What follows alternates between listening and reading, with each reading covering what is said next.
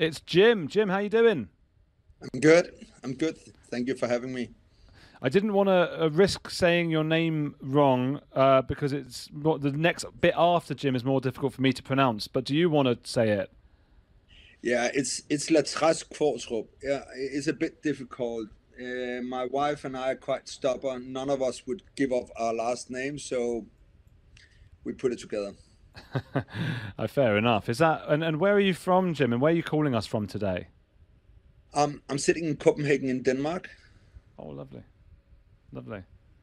And okay, well, and you don't have to say where you're actually from if you don't want to. Fair enough. Oh no, I'm from Denmark.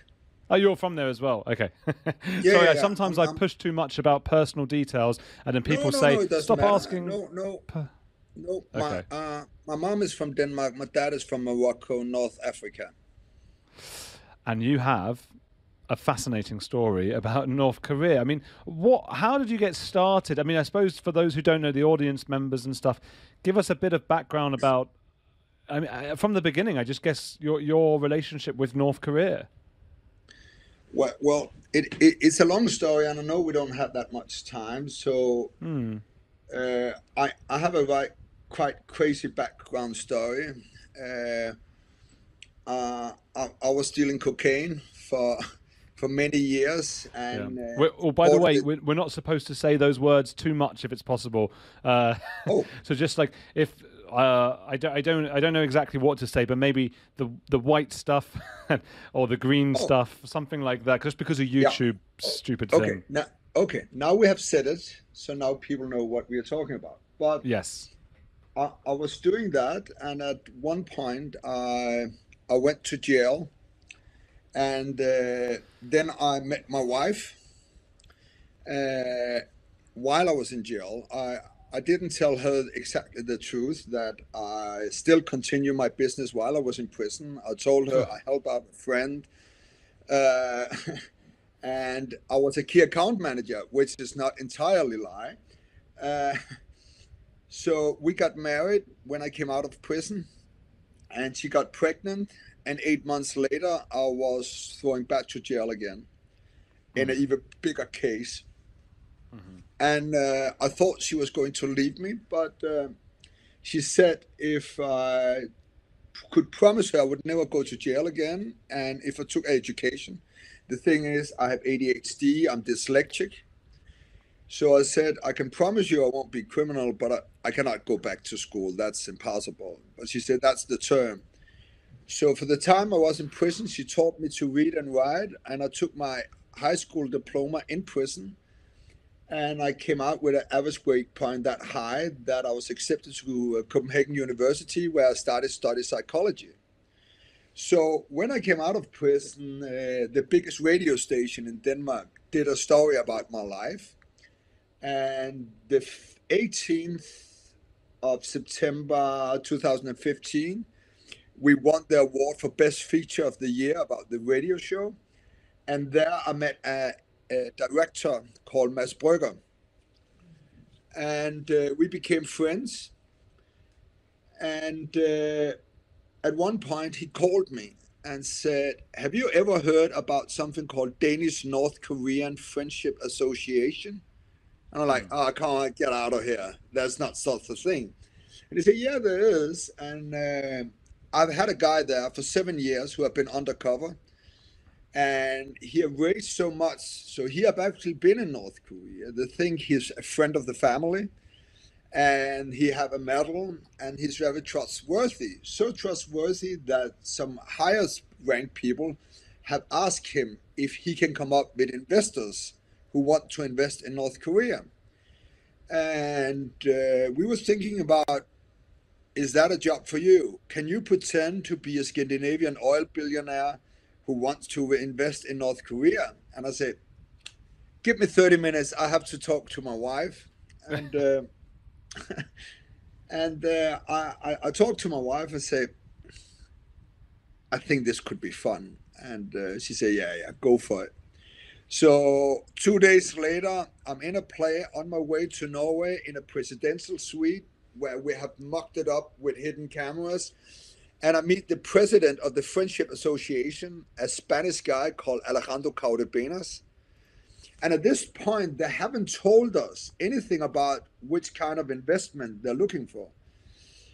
So I was kind of telling who I was. I said I presented a big family company that we did different investments, weapon, pharmaceutical.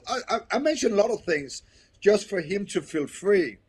And then he started to tell about that they could provide me with any kind of weapons, that they already make white label. If you don't know what that is, if you make white label weapons, that means that he said they made white label missiles for Iran. That means if you see the missile in Iran, it would look like it's produced there. So you cannot see which country it's produced in. That's what referred to as white label. And how they could manage to get weapon out of North Korea, and how to produce methamphetamine. They had specialists to do that. So that was my first accountant. Then I was called up 3 months later of the instructor and say, I talked to the producer and we're quite keen. What would happen if we say we would be interested in buying that? We want you to meet him again. And I said, all right. So I flew down to Madrid, another presidential suite, hidden cameras. And at that point, I said, I have some guys in Yemen. They're quite interested in the weapons. And while I was in prison, I saw a documentary about in Second World War how the Nazis wanted to make false British pound and fly them over London and drop it down to break the British economy. And I thought that was hilarious. It was a really great story. And I thought, fuck it, I steal that story. So I'm sitting there and say, and then I have some other guys in Yemen. They're quite interested in the methamphetamine. They want to produce it, fly it over Tel Aviv, drop it down to demoralize, say, the youth in Israel. And he loved it. He said, I love it. Everything is good. Right now, the next goal is you have to fly to North Korea and meet with the intelligence service down there. I was like, okay. So 4 months later, I'm on a plane. I fly to Beijing, go to the North Korean embassy there, stamp my passport, and I'm off to North Korea. And scared? No, actually I wasn't, because when I met with him in Oslo, I said to him, my minimum investment is 50 million euro, because otherwise I have no interest. I say we are in this hedge fund. We are not that many people, so we invest 2 billion euros a year, and we don't have time to have small cases. So either we have to be in that volume or I have no interest in for me. So I knew nobody in the right mind would ever invest in North Korea. And think about, now you have a guy who's willing to invest minimum 50 million euro. So I knew they would treat me like a king when I came there. So unless they realized you weren't who you said you were, then you could be in trouble. Yeah, but if you look at me in the paper back home with my background, I mean, me being in jail for what I did, it's not what disqualified you as an arms dealer. So I was not nervous on any of those things. So I got to North Korea and they started to showing me all kind of things. I mean, I was treated like a king. It was quite interesting. They took me to the opera, and one night I remember we were sitting and doing karaoke and drinking sake, and one of them say, "Oh, I have to show you something. The great leader, he made this water park for $100 million US. And I saw those pictures and it was awesome. I mean, it was crazy. And I say, tomorrow I want to show you it. I'm like, show it to me. What do you mean, show it to me? I mean, what you don't know about me, actually, I love water parks. I'm a big fan. And I'm like, should I go to North Korea and just take a look at it? No, fuck that. I want to try it. So I said, if I cannot try it, I don't want to go. So he called and then he came back and said, okay, no problem, Mr. James. You can try it. So so we went to the water park, and at that time, every time, any place I went in North Korea, I had those two agents following me, and I was like, couldn't it be hilarious just for 1 minute, maybe two, being alone with the North Korean? So when we went down to the locker room to change, the guy I went with spoke very poorly English. So I start to get undressed and I start to ask him just like stupid random question. Oh, do you know where the great leader lives? And he go, oh, I don't know. I cannot tell you. And and I asked all those questions and taking my clothes off. And he was like thinking very hardly how he should answer me. So he stayed in his clothes. And in the end, I was 100% butt naked, clap him on the shoulder, said, listen, mate, let's take it inside. I went into the shower, quick water in my head, bathing suits up, and jumped in. This was a Sunday. It was totally packed. And at that time, I had a beer into here, and I'm tattooed of most of my top body. So this half Arab guy suddenly jumped into a water park filled with North Korean civilian who just looked and like, what the heck is that? That was priceless.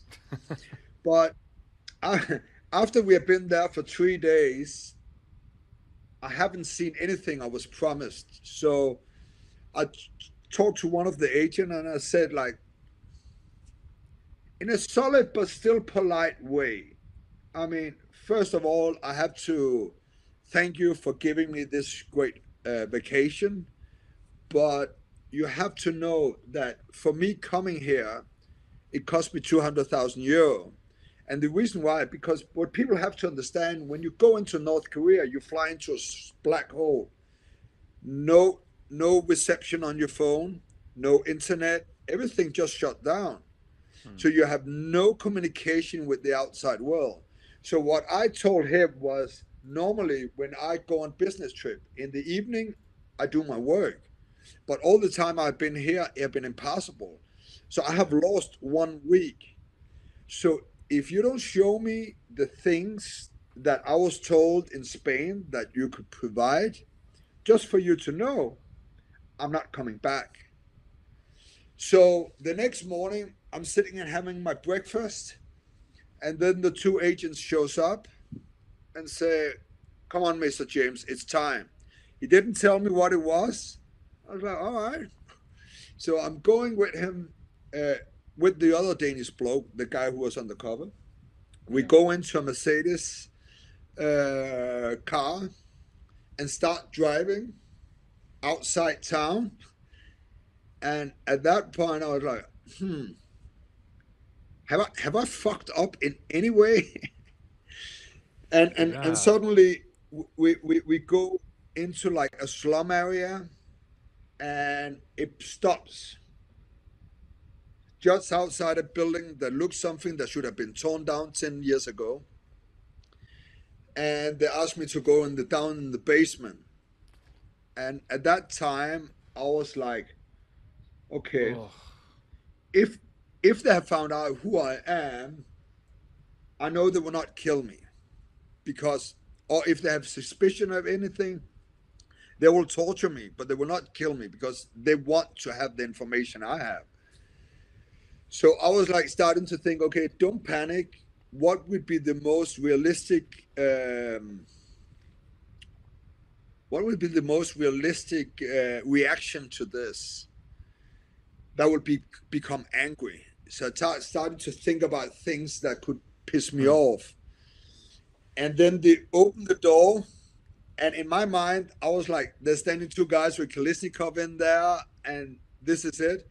But suddenly, we are in this really, really Yeah. beautiful restaurant. Ah.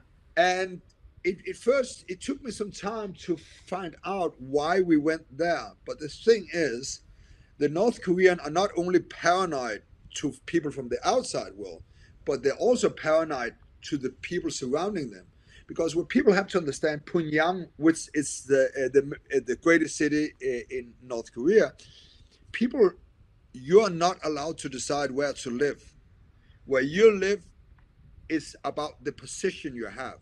Okay, so when we sat down there and negotiated the contract, some of the things that was most important for them was that I signed on that the people I will negotiate with in the future would only be the people in that room. Because you can see the thing, that the one who would come with a guy with 50 million euro is like his pension was safe. He would be Hmm. home free. So they Yeah. didn't want to share. And it turns out that the area we were sitting in, right, was only for that crew. So they feel that that we could be safe down there. So in the end of the night, uh, we signed out the contract, and in that contract we agreed on that, because to get weapons out of North Korea is harder than getting what we're not allowed to talk about out of Colombia. Wow. So we we were talking about making a weapon factory outside North Korea. So we would build an underground weapon factory and a meth lab. So our next meeting should be where that should be. So we signed a contract, and due to all the sanction there is, they needed a middleman because the old customers was quite afraid of continuing doing business with North Korea. So that was, I would be the buffer in that one. So we signed the contract, and I went back to Denmark. Wow. Wow. And I should just say this whole story is insane. And I watched the documentary, by the way, The Mole. So I was seeing you and seeing all of it going on. It's just the most extraordinary thing because I think for most of us, it's just like it's scary enough just being in North Korea, but the stuff you were getting involved in, and then getting into that restaurant. My word! Come on, your heart must have jumped in your throat, right? I would say that this have been the time in my life where I should concentrate the most to keep my cool. Yes. In those minutes down the stairs, I try, because I say, if if I have nothing to hide, I would not look nervous. And that's why I work so much on my anger. Hmm. That I was more focused on getting angry than anything else, because then your mindset was just on that one. I know that feeling, and it's so hard. You have to go exactly what you said. You have to pretend like, okay, if I was this person, this is how I would feel. And whenever I try to do that, my mind just goes blank. I can't think like, what would I feel? Maybe that's why I'm not a good actor. But did it come quite naturally to you then? I mean, the thing is, I played that role for 4 years, and if you have to do it, there's an old Chinese saying that uh, a guy who lies should have a good memory, and I don't have a good memory. So I was thinking about, it's uh, it's quite important that all my stories is like 99% truth. So I took stories from my own life and made a little twist to them, because in that way it was really easy for me to remember it. Yeah. And I tried to build the character as much of who I am as a person. I would say the same kind of joke I would do as a person. I just stepped it up a little bit, because it's. I mean, you can do that for one day, but the thing is, when you meet the same people years after, and the thing is, there always come three people in a negotiation, and one of them will always stay sober. And this is where my criminal background comes and support me, because when I was criminal, we was drinking, doing beep, and everything else, and we learned never to talk about things we shouldn't, even when we were heavily influenced by different Yeah. substances. So that was, and in Asian culture is in business release, it's a very common thing, because normally when people drink, they start to talk uh, about things that's not supposed to. So if you want to make sure that who they are or what the real agenda is, start drink with them. But I Mm. grew up in a very socialist family, so I knew all the things about Chile back in the 70s. So Yeah. when we started to drink, it's not difficult to be angry at America of different things. So it was quite easy for me while I was drinking, say, "Oh, remember in Chile with Allende and Pinochet sake," and they loved it. So yeah, that definitely helped me out. Just telling stories, anti-American stories. Are you not Yeah, concerned that now that they know that you weren't real, they could send somebody to get you? I mean, I think, to my understanding of their culture, they're doing what I was think is smart. Is that because if they kill me, they actually prove to the world that I have a point and what I did was right. But instead, they would say all of this is propaganda, Hmm. and that's the way. I haven't been threatened in any way since I came home, and but but I also knew that before. I mean, put it in this way, I would not have done this in Russia. Yeah. Okay, you think so? That's interesting then. That Russia's more vengeful than North Korea. I mean, Russia would have killed me before the movie came out. Okay, yeah. Don't do it in Russia then. God. No, Well, no, no. what happens Remember next that. then? Tell me the next part of the story. Yeah. So they came up with Namibia. Namibia should be the country where we should go next. So I started contacting landowner in Namibia, and suddenly in that process, due to the sanction, the government uh, lost the nerves, and they had to come up with another country they did business with. So that was Uganda. So I started looking in where I could get property in Uganda. I went to Google, of course, and I found that you could buy a island in the Victoria Lake. So I called up the director and the producer and say, I found this island. It cost $5.4 million US. I mean, what is more Dr. Evil than having your own island? And they just loved it. So I started negotiating with the landowner, and because we don't have that much time, there's some things about my background story I haven't been able to tell. But when I was very young, I was in the French Foreign Legion, and I was stationed in Djibouti in Africa. I was a paratrooper. So I knew a little bit about the continent because I was a soldier there. And also knew if you have to do business in Africa, you have to have involvement from the government, because lots of land have been sold more than Mm. once. So I say to the landowner, I'm interested, we want to buy it, but I'm not making any deals without having any a collaboration from the government. And they say, no problem. And all this was just by emailing, only emailing forth and back and negotiating, and say, I will come down there, we will have a meeting, I want to see the island, I want to meet with the government. And they say, yeah, no problem.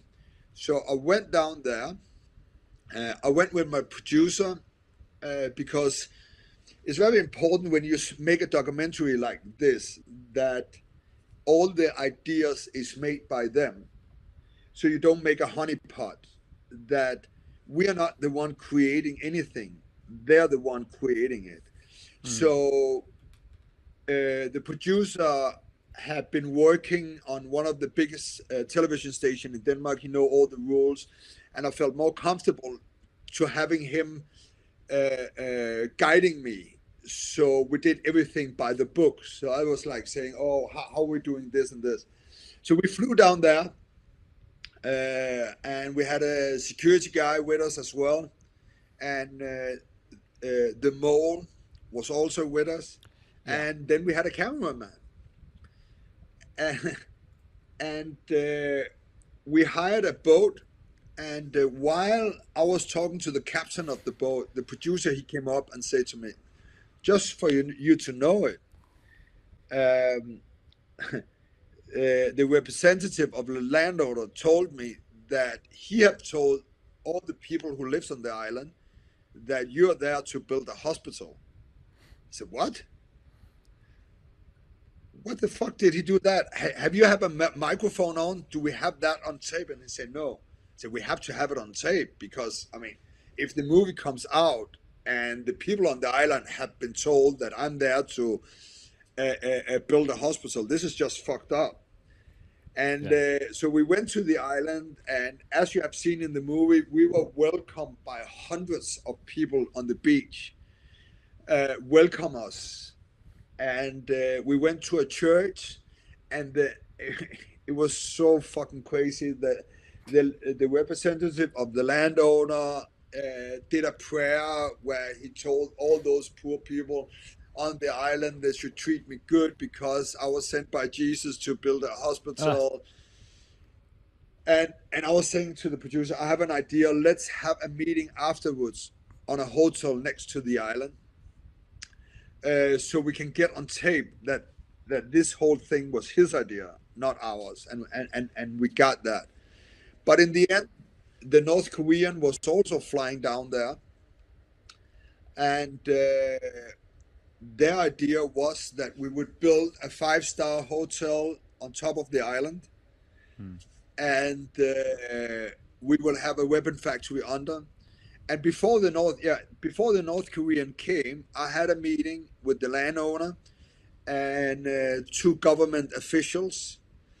And the funny part is that scene in the movie is not with hidden cameras, because I said to them, "I have a cameraman because he was with me on the island."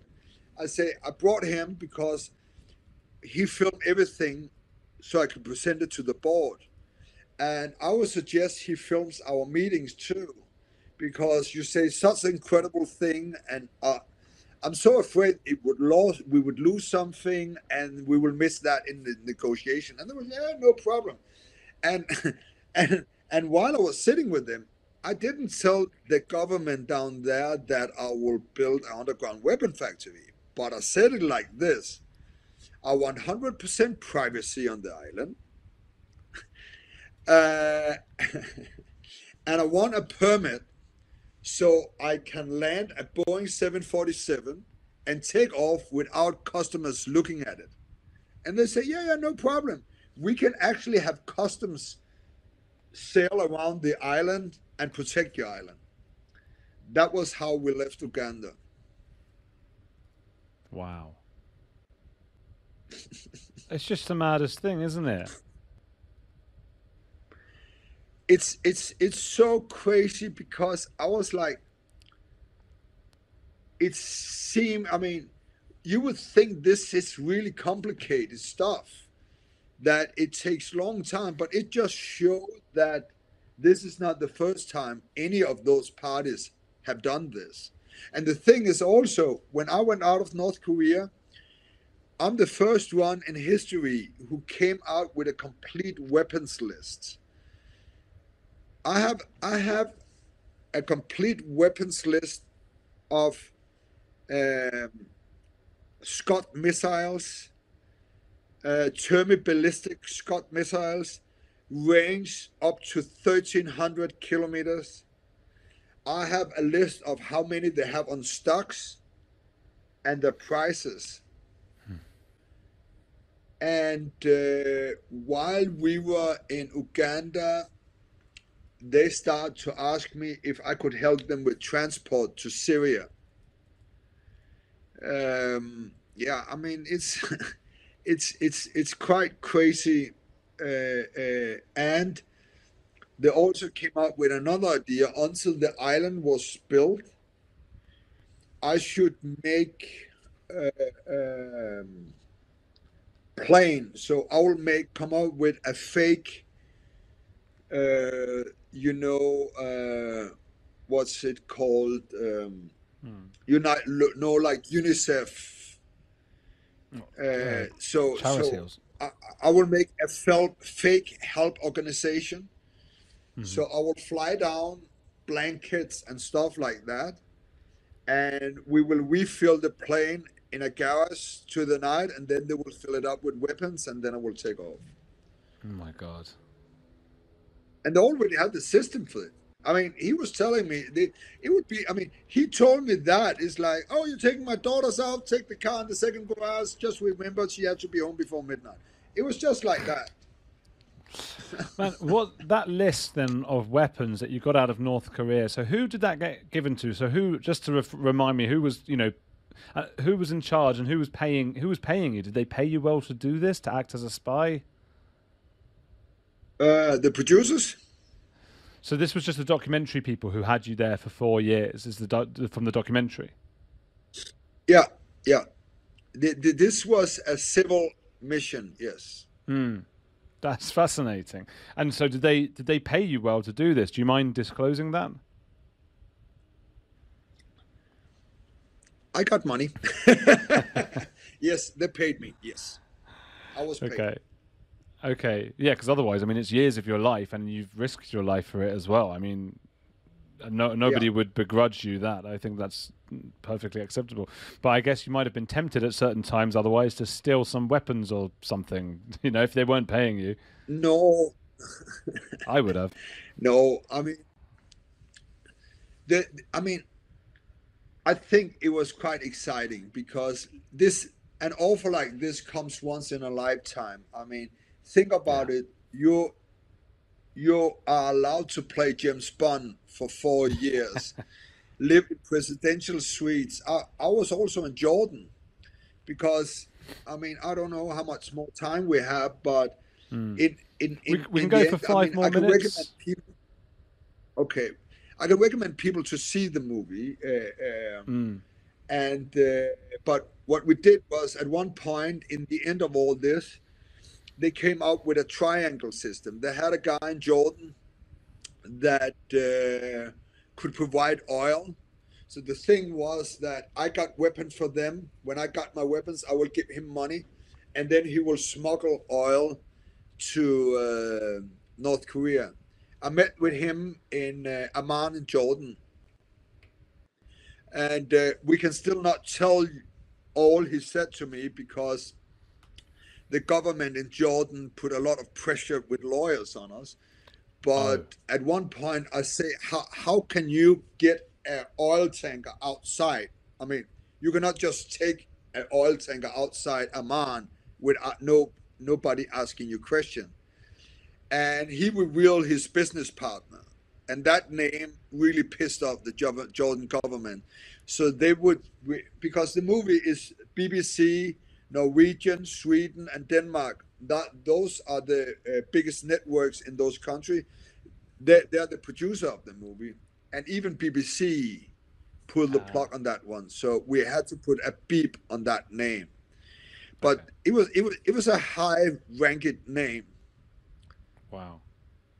So yeah, and it was just like this rabbit hole because every time we had been on a mission, it was like, yeah, the movie could be finished now. But it's like, did they say something about Syria? Okay, let's go to Beijing.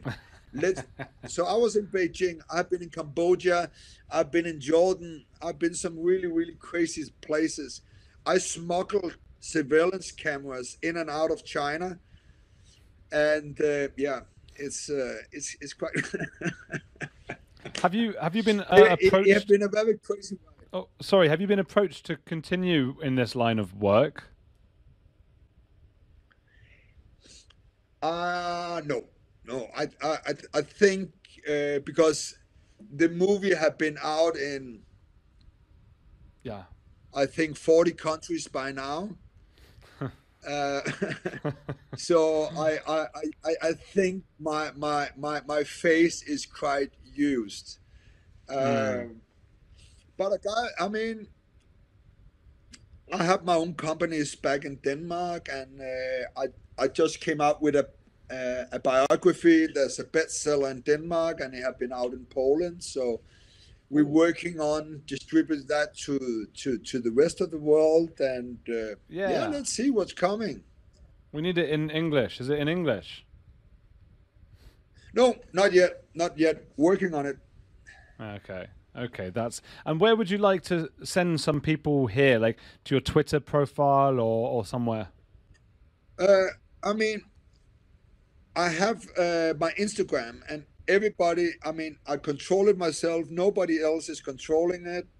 So any kind of questions, you are more than welcome to write me, and I will answer you personally. What is it? Is it just your name? Yeah, it's just my name. It's just Jim Latrache without the quadruple in it. It's just Jim Latrache, and then it comes up. And it's Okay. not confusing because I'm the only one with that name Okay, got yeah. It's a in the pretty world. unique name for a unique story. Wow, it's really something, and I'm so impressed. I'm so amazed by your story, Jim. Thank you so much for telling it to me. I don't know if Sean wants to come on and say hello or goodbye, or is he just because I can see he's in the little. Oh, here he is. Yeah, absolutely mind-blowing, Jim. That's fascinating. If you come to London, we'd love to do a much longer interview with you because you've run out of time, but there's so much more to it, isn't there, Jim? Yeah, yeah, 100%. I mean, I'm closer to you than I am in my parents-in-law. It takes me. I live next to the airport. It takes me like 50 minutes than I'm in the UK. Hmm. So I mean, right, Sean. I also love your documentary. Is that the While I Savile was in one? prison, I saw it. The one about the one we're Banged not, up abroad. your trading and at the time in New York, it was quite interesting. It was quite interesting. I Arizona saw, jail. yeah, yeah, yeah. Yeah. Right, I got to And go, guys, because I got my dinner. Girlfriend shouting at me. But okay, I'll speak to you in a bit, Sean, and thank you, Jim. you're welcome. All right, thanks, Jim. I've got to get on to the next guest, so we will stay in touch. You take care, my friend. Thank you for your Definitely. time. Take care. Cheers. Bye-bye. Bye.